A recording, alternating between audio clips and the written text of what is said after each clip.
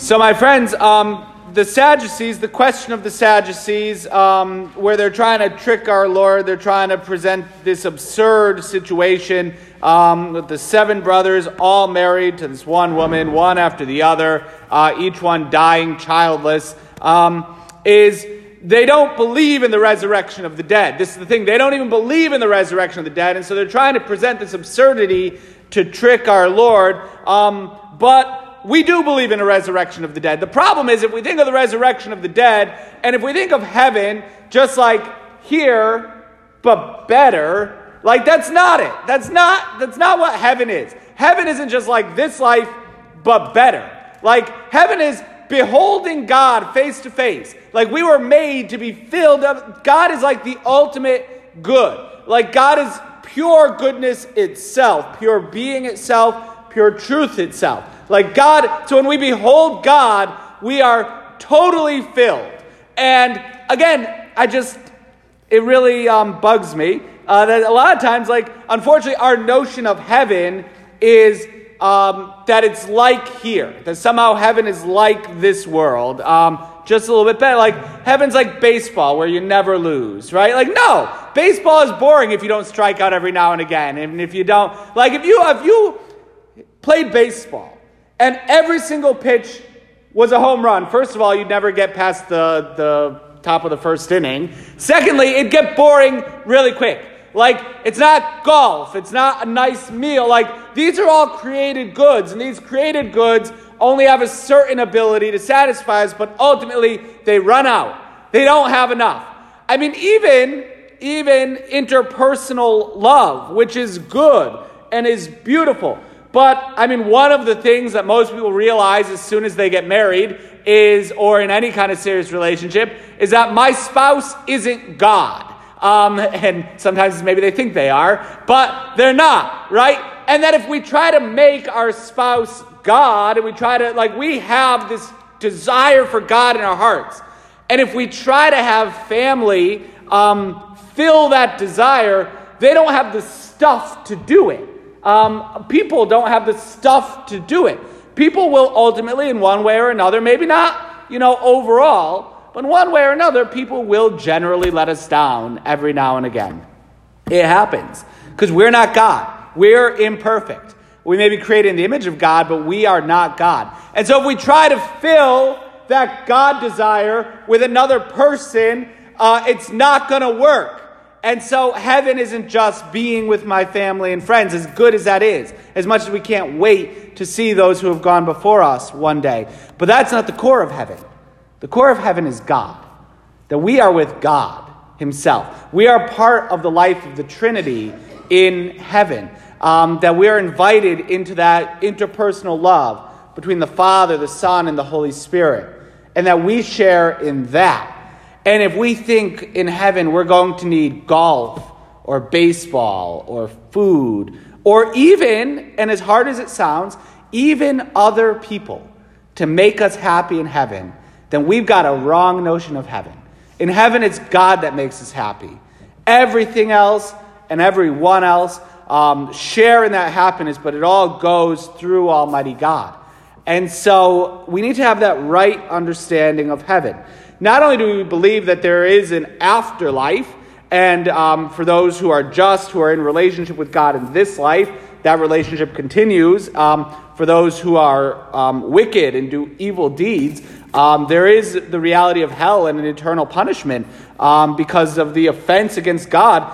The good God would not force somebody who has totally rejected him to share that interpersonal Trinitarian life in heaven. And so the reality of hell and eternal separation from God is something that we believe. But we also believe that at the end of time, with the final judgment, there will be the resurrection of the body. Meaning we are human beings. We're not angels. We are bodily. We are body and soul united.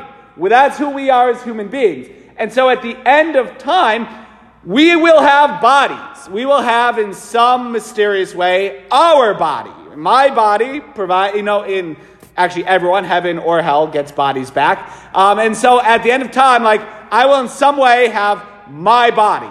However that works. I don't really know, but it'll be there. That's what we confess. It's when we pray in the creed. I believe in the resurrection of the body of the dead. I don't know. Whatever we pray in the creed, I got to say the rest of the creed to get there from memory, but we believe in it. We believe in the resurrection and that we get our bodies back. That's it. We will have bodies for all of eternity. And so our body matters, right? That we believe in a bodily resurrection, not just a spiritual one, but a bodily resurrection. Okay, so this is what we confess and what we believe about an afterlife. And so the whole idea that these Sadducees who don't believe in it want to test Jesus, they're thinking of heaven well, first of all, they don't believe in an afterlife, but even if they did, they're thinking of it in too materialistic of a way. But let's get another point from this, because that reading from the book of Maccabees, I think, is very important. That these 7 brothers with their mother were arrested and tortured during this persecution of the Jewish people that's recounted in the book of Maccabees. And actually, the version that we get in the reading is relatively cleaned up and censored to make it a little bit easier for Sunday morning reading. But even we get, these 7 brothers with their mother are all captured and tortured. Why? Just to make them eat pork, right? Which is against the Jewish religion. And that's it.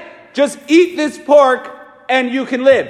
But they get that the law matters, that their religion matters, and that the body matters. And insofar as eating pork is condemned under Jewish law, they would not do it, and they were all tortured and killed. All of them, the 7 brothers and their mother.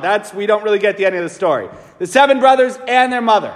And the mother is actually in the story encouraging them to stand fast to the faith. And that this is something that our body matters. Because our bodies will be resurrected, our bodies matter. And what we do with our bodies matter. And to do things with our bodies that are immoral matters. And it's a problem. And to just say, well, it's just my body, my heart's in the right place, it's just my body. No, we are body and soul together. And so to do wicked things with our bodies, it matters.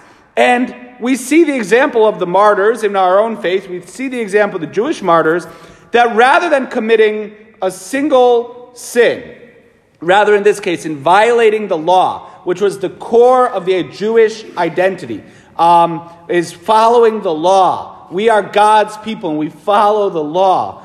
They would rather be arrested and tortured and killed. I wonder, Christianity spread so early on because Christians were willing to live this. We're willing to live what we believe, and we are willing to live it up through the point of death. That even a threat of torture and arrest and death cannot shake the faith of the Christian in Jesus Christ. And that is how, with that fidelity to the law, with that fidelity to our Lord, with that fidelity to the teachings of the church, that's how Christianity spread. That Christians this is something I'm willing to die for. And I wonder, and I hope, do we still have that as Christians today? Or is it just, I'll just go to confession. Or no, you know what, that law, that really doesn't mean anything. That's not, every month there's a study coming out about Catholics not believing the teachings of the church, right? Every month, it just basically, you can get a new headline. Every month, majority of Catholics reject the teaching on the real presence, that the bread and wine in Mass actually becomes the body, blood, soul, and divinity of Jesus Christ. That's a truth for which we should be willing to die. This, I just saw this week. Majority of Catholics, not even just over 50, the majority of Catholics, I'd say the 80s, reject the church's teaching on not living together, a couple not living together before they're married. Again, that's a truth that we hold firm with, and that it's something that matters, and what we do with our bodies matter. And as Catholics, when in a Christianized society, now a post-Christianized society, we have to ask ourselves, do we hold to our faith that we are willing to accept scorn, or even arrest or torture or death to uphold, not even break one commandment of the moral law. These brothers did that. The martyrs in the history of our church have done that. Of course, when people fall, there's always mercy. There's always the ability to go to confession. But we shouldn't bank on that. We should bank on, Lord, give me strength. Just conclude with, that's what St. Paul, the Lord will give encouragement, has loved us and given us lasting encouragement.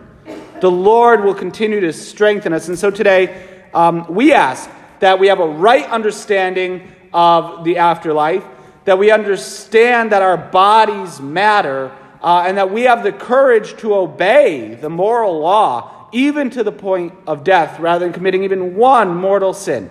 We ask our Lord for this grace. If we live our faith in this way, that's contagious. That will get people to want to buy into what is it that we are so passionately committed to, that we hope to enjoy forever, heaven, with the life of being part of the intertrinitarian life, sharing the joy and the bliss of the Father, the Son, and the Holy Spirit.